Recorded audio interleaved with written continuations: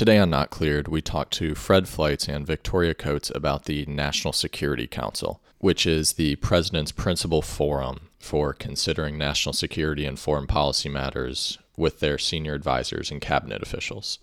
Fred and Victoria both served on the NSC under the Trump administration, so it was really nice to pick their brain about the makeup of the National Security Council, how it operates more generally, and they both were able to use the experience that they both got in the government to shed some light on the horrific attacks that took place in Kabul last week.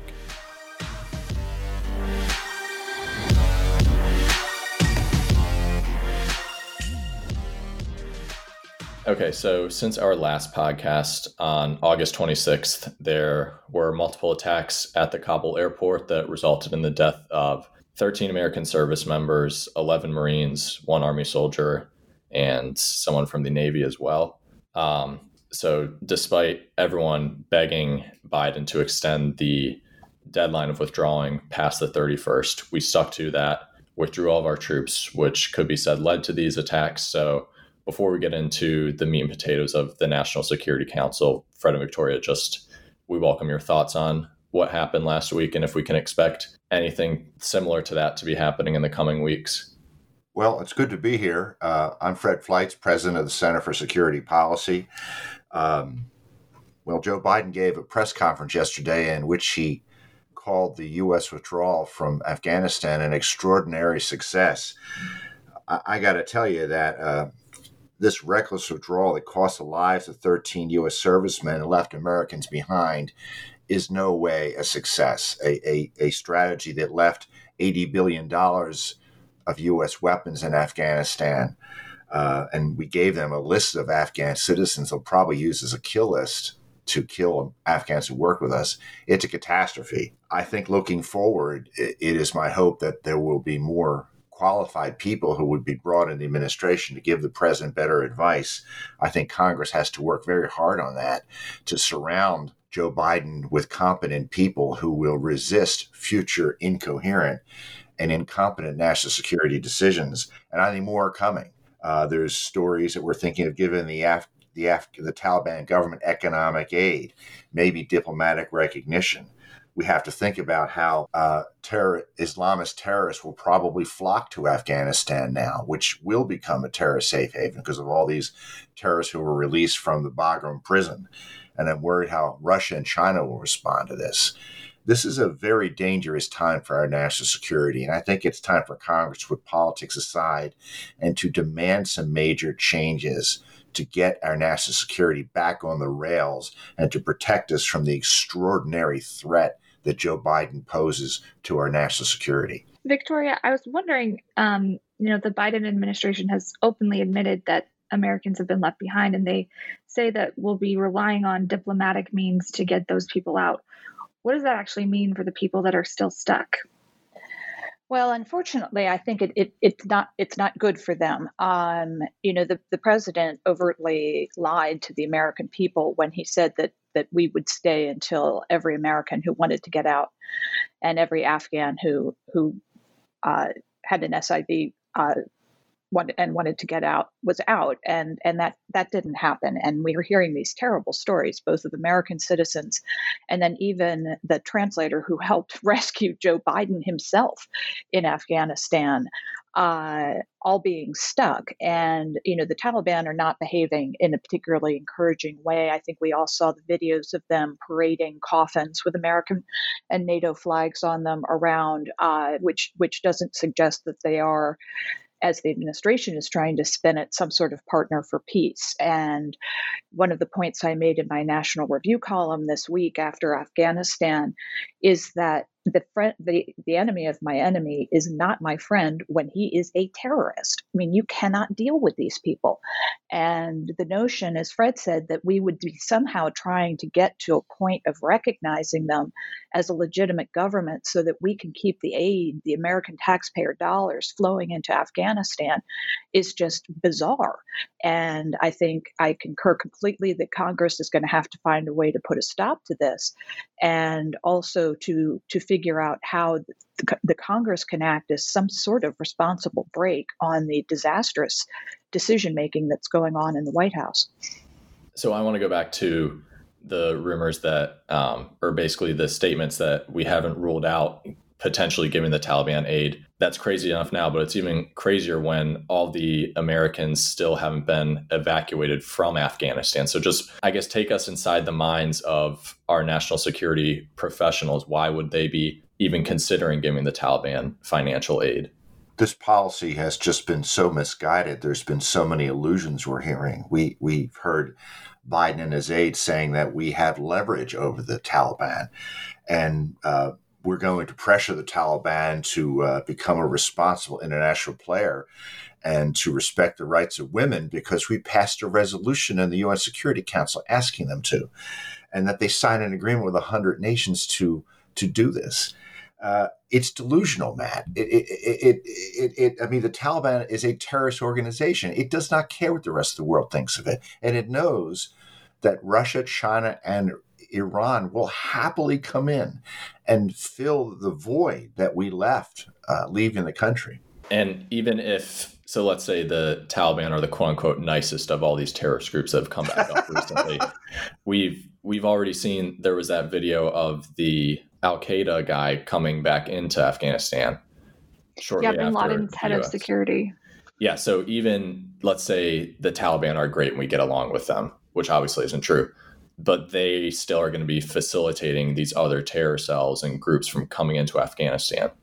Well, I would just add, Matt, to what Fred was saying, that they're getting this completely backwards. And, I've been talking to a lot of our former colleagues from the Treasury Department who did heroic work sanctioning the Taliban and other groups in recent years. And we do have tremendous leverage, or we could have tremendous leverage. But the way to deploy that leverage would be by withholding aid, by not seeming so eager to give aid. And the Taliban are going to have problems. There are already talks of runs on the banks in Afghanistan.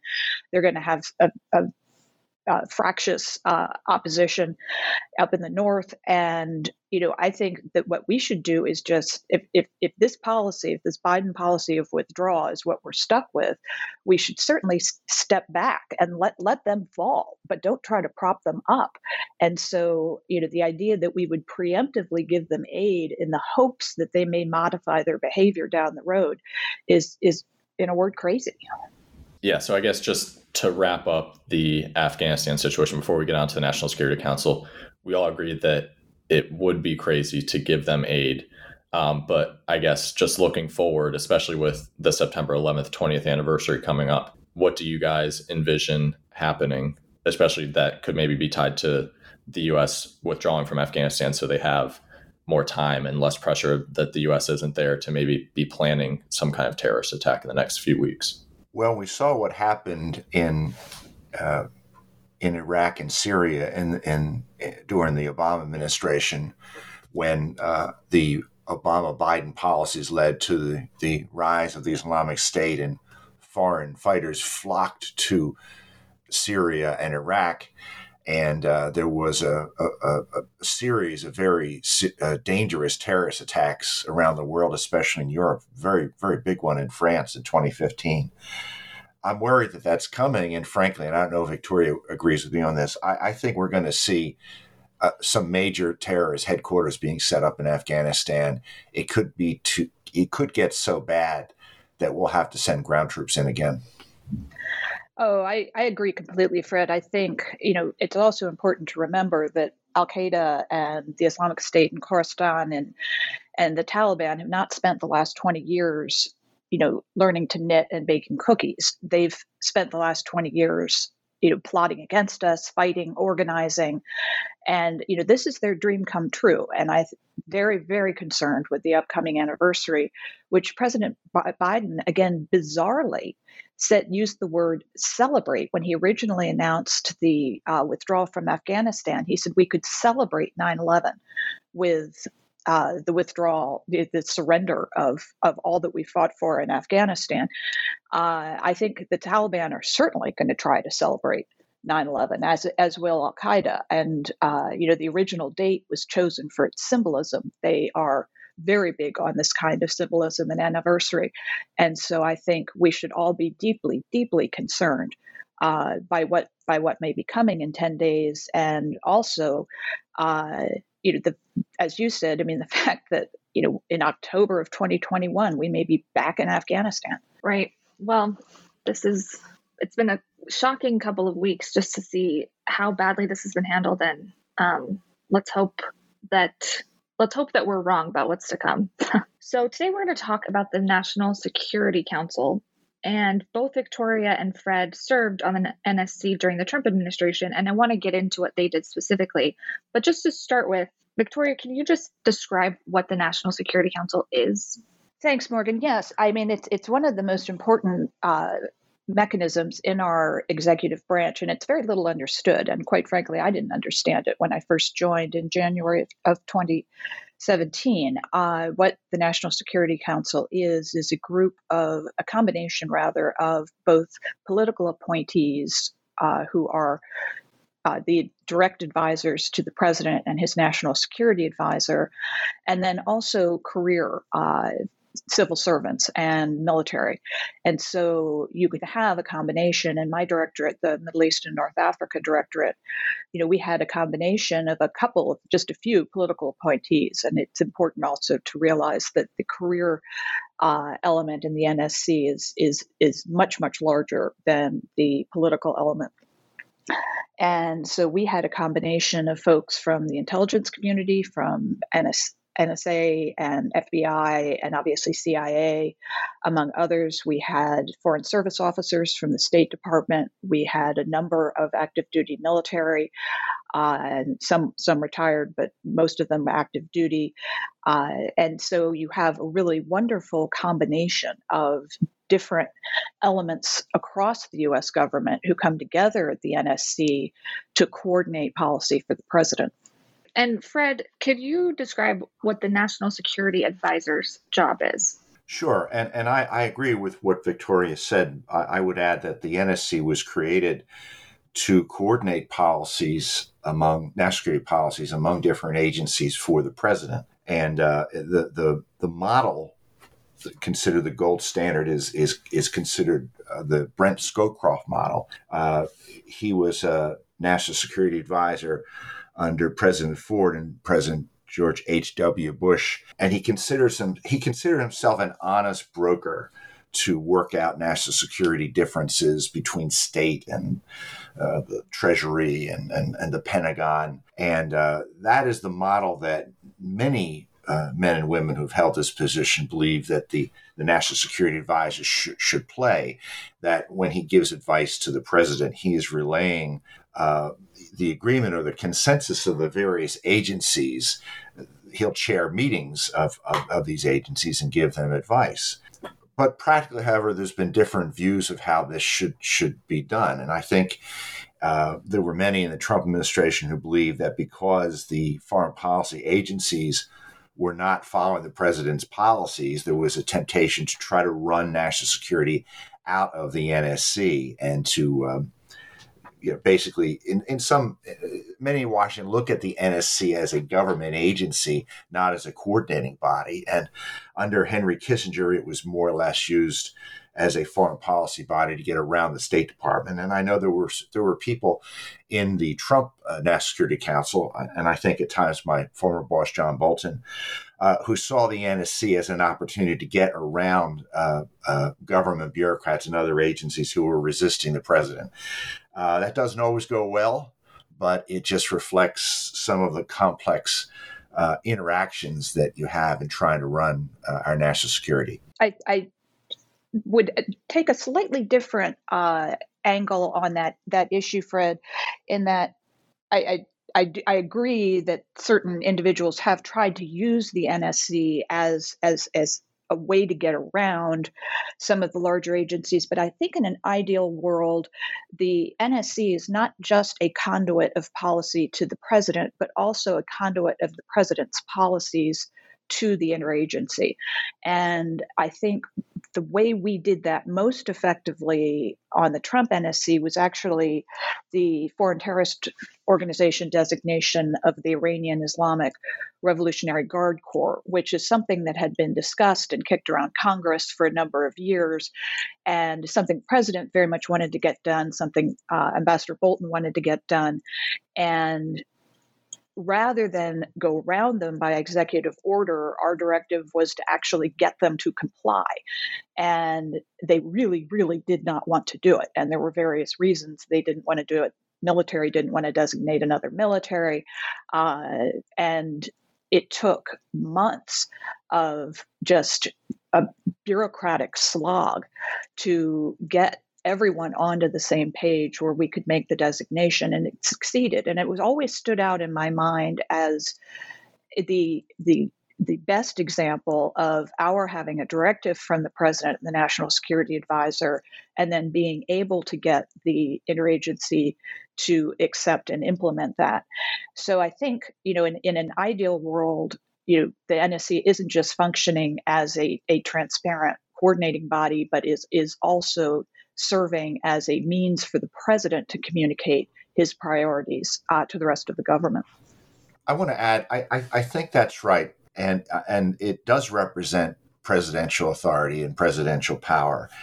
But I will say that given the problems we had with the so-called swamp in Washington, the the National Security Council provided opportunities for the president to get beyond that. It was difficult, however, because you have to have some competent people both in the NSC, below the Victoria Coates level, and also people in these other agencies who will listen to policy.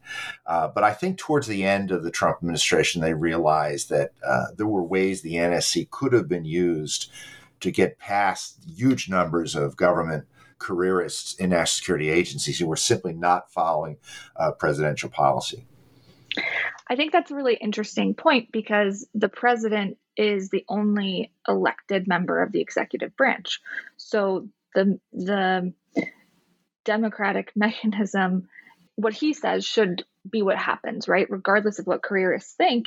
And I think it, especially under the Trump administration, it was very clear that they felt that their policy was more important than the president's. Would you guys agree with that statement? And is that a problem for our system of governance? Well, I would agree with that statement 100%. I mean, we came into a government that was literally seated against us. Obviously, the Obama administration had been in for 8 years. The tendency on the part of the career folks is to be more liberal. That's not exclusive by any means, but it is the tendency.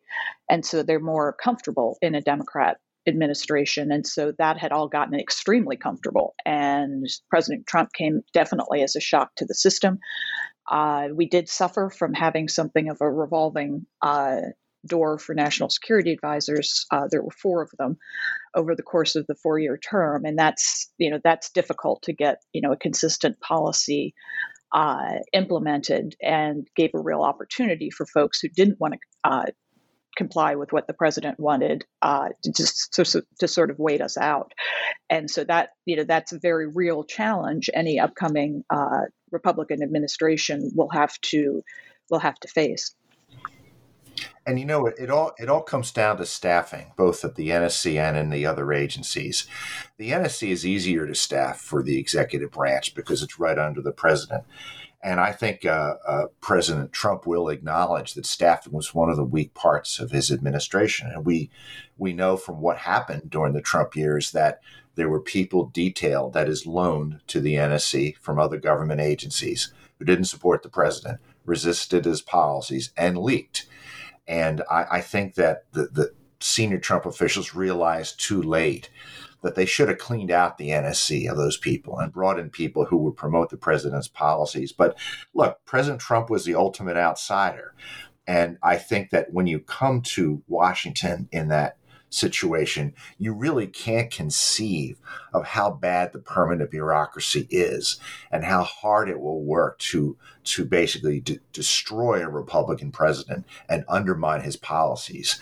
I think if Donald Trump was reelected, there would have been substantial house cleanings at the NSC, various government agencies, and especially the intelligence agencies. But I would have started with the NSC because it is a platform that a president can use to fix foreign policy and to address these careerists who refuse to abide by presidential policy. I mean, why can't the careerists just be fired? Leaking classified information, which happened several times, is a felony. I'm sure they could have figured out who that was, but also just if you're not doing your job, if you're not following what the commander-in-chief is telling you, then why can't you be fired? I think that's a critical point, Morgan, and part of it comes down to a very simple issue, which is the National Security Council budget, which is very, very small compared to the rest of the government in the $10 to $15 million a year range. And so the ability to hire political appointees is constrained. Now, one thing you can do is if for example, you're the Secretary of Energy, you can hire somebody and detail them over to the NSC, but that's cumbersome and it takes time. And I certainly think if we have another Republican administration working during the transition to establish a responsible NSC budget to allow the incoming president to really have the people on his NSC or her NSC that they want. And then also, to my mind, if there's a change, if you're going from a Democrat to a Republican administration, you need to be able to curtail the career folks who are there. And what that means is you're going to send them back to their home agency, and you can do it with great thanks for their service. But if you're going to shift national security policy to basically 180 degrees, it's not really fair to ask the folks that have been working on the previous policy to make that shift on January 21st. So I think being prepared for this, knowing that you're going to need to send a whole bunch of people back to their home agencies, maybe identifying some of the folks that you might want to have come over, and then being very prepared with your political appointees to go in would be critical work for any upcoming transition. That's exactly right.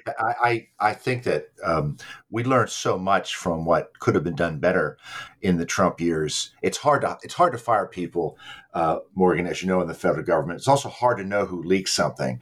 But also, Democrats are better at manipulating government service. When the Trump administration came in, they had spent all the NSC personnel funds. It was very difficult to bring anybody in. They'd also encumbered 2 and 3 year positions in the NSC with people who were unfriendly to Trump. Now, these people could have been sent back, but the Trump people were still learning how to run the government, and there were certain fights they didn't want to pick early on. Late in the administration, they let these people go right away. But it's worth saying that the Democrats made this as hard as possible for a new incoming Republican administration. And it is my hope that as the Trump administration was leaving, they did the same thing, that they left people behind and hired some good people who would remain. I know many of them, such as Victoria, were let go by this administration. But I hope some good people brought in by Trump are still at the NSC. But Fred, why is it hard to fire federal employees? Just because even if you're sending them back to their agency and they're going to work to undermine the president, that shouldn't happen, right? Well, because they have career protections under law. The only people who can be fired without question are intelligence employees. They work at the discretion of the director. But other employees have substantial appeal rights. And can you fire them? Yes, but you have to have a pretty good reason, pretty clear evidence, and you have to be prepared for a long and lengthy appeal process. Would it be accurate to describe it as similar to teachers' unions? I don't know if you've seen the documentary Waiting for Superman, where teachers that are extremely problematic, the district will just put them in a room to go to every day with no students just because they can't fire them? I mean, is that kind of a similar? Sure. I've known people who were removed from government jobs and basically given offices and closets. There was a government doctor one day who had nothing to do and made giant creations in his office of paper cups all day long at a huge salary. But Victoria, I'd like to hear your views on this. Well, Morgan, it is a challenging situation, but I've got to say, and this might not be a popular opinion, the vast majority of the career civil servants that I worked with at the NSC wanted to serve the country, and they wanted to understand what our policies were and then see if they could, what they could do to support them. So I think the situation is very manageable if you go in with open eyes and explain, if you have clarity about what your policies are. And one interesting thing is we had a lot of success with the National Security Strategy, the NSS, that was published in December of 2017. And, the president... Can you explain what the National Security Strategy is? The National Security Strategy is a document that most administrations put out in their first 12 to 18 months explaining the priorities, national security priorities of the president. And sort of the gold standard is the one Henry Kissinger wrote for Nixon in 1968. Which interestingly is entirely focused on the Soviet Union and Vietnam. And going back and reading it, it just reminded me that most, one of those things doesn't exist anymore, and most Americans couldn't find Vietnam on a map at this point. So, what's interesting though about what Henry wrote is the strategy, because the issues will obviously change and the priorities will change, but this was laying out President Nixon's views, of the Cold War, of particularly how we were going to fight the Soviet Union, what his priorities were going to be, and then Henry's job was to carry those out. So the process to craft the national security strategy is run obviously by the NSC, in our case by an extremely capable woman named Nadia Shadlow, who, working with the then National Security Advisor, General McMaster, put together, I think, a very durable document that defines, our major national challenges, first and foremost China, but also including radical Islamic terrorism, Russia, other issues. And President Trump really was very pleased with the product and took the unprecedented step of announcing it himself. Generally, the National Security Advisor gives a speech about the national security strategy, but President Trump thought the document was strong enough that he actually wanted to make a speech, which he did personally and endorsed it. Now, a lot of people, including the infamous Miles Taylor, who wrote the anonymous book, A Warning, and one of the things Miles put in that book was that the president, found the NSS burdensome and, like an unread homework assignment, I believe he described it. And, to have some of, the political appointees treating it that way was a real disadvantage to us because, the president had endorsed it, he had embraced it. And but with folks running around saying he didn't care about it, it took away, I think, what could have been a really important tool for us to explain what our policies were. I would add that I agree with Victoria that the vast majority of career civil servants, I think, are professionals and they're not political. And I work with many of them at the NSC. I think in fact, the bad apples are far and few between. They can just do a lot of damage. The problem you have when hiring, when you have to bring in the majority of staffers who are careerists because of the small NSC budget. Victoria's exactly right. But you have to have good political people and personnel to choose the right careerists. And that's a mistake that the Trump administration made over and over again. They didn't put good people in to select the right careerists to hire and promote. And this was fixed over time. But you can imagine that these federal agencies are not necessarily going to send people who supported President Trump. They're going to support people from the bureaucracy who probably supports the last administration. You have to have savvy people and personnel to see who is the right person to send over. And if an agency provides somebody who obviously isn't acceptable, you have to say no and ask for more candidates. 100% concur. I mean, that is going to be, as I said, a critical task for the next transition to get that work done before January 21st, so the president can hit the ground running with probably a small but able and reliable NSC. Because as we've seen, I mean, these crises come up. They come on you fast, and you've got to be ready to go. So that's something I wanted to come back to, is just the makeup of the NSC, generally speaking. So the president isn't directly, or is he directly appointing every single member of these? Because you talked about how if you just get one or two bad apples in this, that can kind of cause the rest of it to rot. That's a really interesting analogy, Matt, because I think Fred was absolutely right with that. You know, that just a couple bad ones in there can cause enormous damage. And so, you know, again, I would just get back to the vigilance over the personnel issue being, you know, critically important.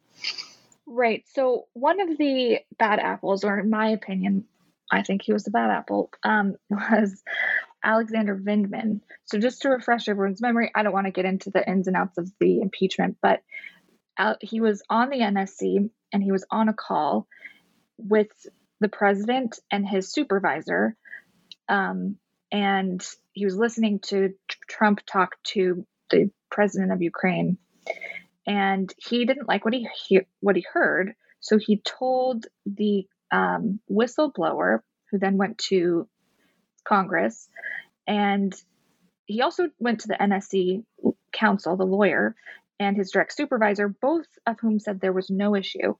And then this became sort of the root of Trump being impeached the first time. So when he testified before the House Select Committee on Intelligence in October, he said that, he really couldn't express what was actually wrong on the phone call, other than it was outside of, quote, interagency consensus, and went against, quote, the established government policy. So, first of all, was that the correct way to handle disagreeing with the president? And second of all, who ultimately sets government policy? I think that Vindman was someone who had incredible bias against President Trump and the Trump administration, and he shouldn't have been there. Whether he had a legitimate objection or not, I don't think that he did. This is someone who ethically had no business being in the National Security Council, because he was looking for reasons, I think, to undermine Trump policy. And the idea that the president did something that conflicts with interagency consensus, the president is the ultimate policymaker. That doesn't matter. The president does not have to listen to interagency consensus. They are his advisors. And I think that argument sort of makes you understand why this permanent bureaucracy is such a threat to our democratic system. They don't recognize the legitimacy of elected leaders. They think they run the show. They think they'll outlast these elected leaders, and they will bully them into doing things that they would like, sometimes by leaking, sometimes by just slow rolling decisions. So I think I'm with you on your interpretation of this, Morgan, but I'd like to hear Victoria's take. Well, from my view, what Morgan describes is really the tragedy of the Trump NSC. And, you know, I concur completely that Alex should not have served on the Trump NSC, given his very clear hostility for and disdain for the president. And, you know, I think if you feel that way about an individual, the honorable thing to do is to resign your commission at the NSC and go back, you know, in his case, to the military. But, you know, the issue that then created, among other things, was the president's deep distrust of the NSC. When, you know, he sees a number of former NSC staff testifying as, you know, against him in his impeachment trial, first and foremost, it obviously would really undermine his confidence in the institution. And so, I think then the president did not have as much of a tool, as I had said earlier, to express his views and priorities to the interagency, because he really wanted to avoid the NSC, absolutely understandably from my perspective.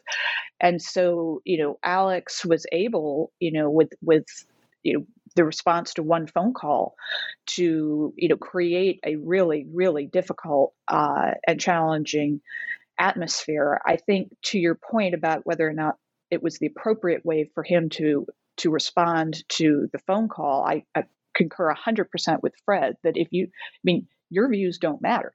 Nobody voted for you, and you can express your views, obviously, and you can make recommendations, and you can work through the NSC process to get those recommendations to the National Security Advisor and to the president. But ultimately, the president's the one who's going to set policy. He's going to decide what he's going to say on any given phone call. And he is certainly not constrained by a career bureaucrat's views.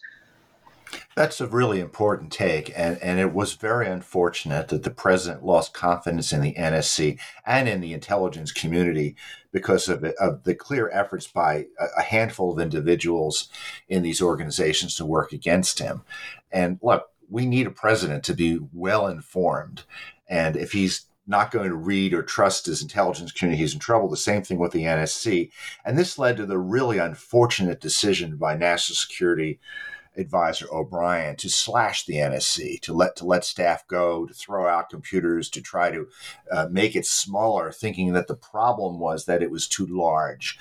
Unfortunately, that was not the problem. If O'Brien and Trump had instead worked to bring in people who supported the president's policies rather than slashing the organization, which actually made the president less effective, less able to interact with other agencies, he would have been better off. And my hope is that a future Republican president will realize maybe there's good reasons to have a small NSC, but I think given how large the government has grown and the problem with trying to manage these other national security agencies with career services that don't support Republican presidents, I think it's sometimes necessary to have a larger NSC with people who will keep these organizations in line.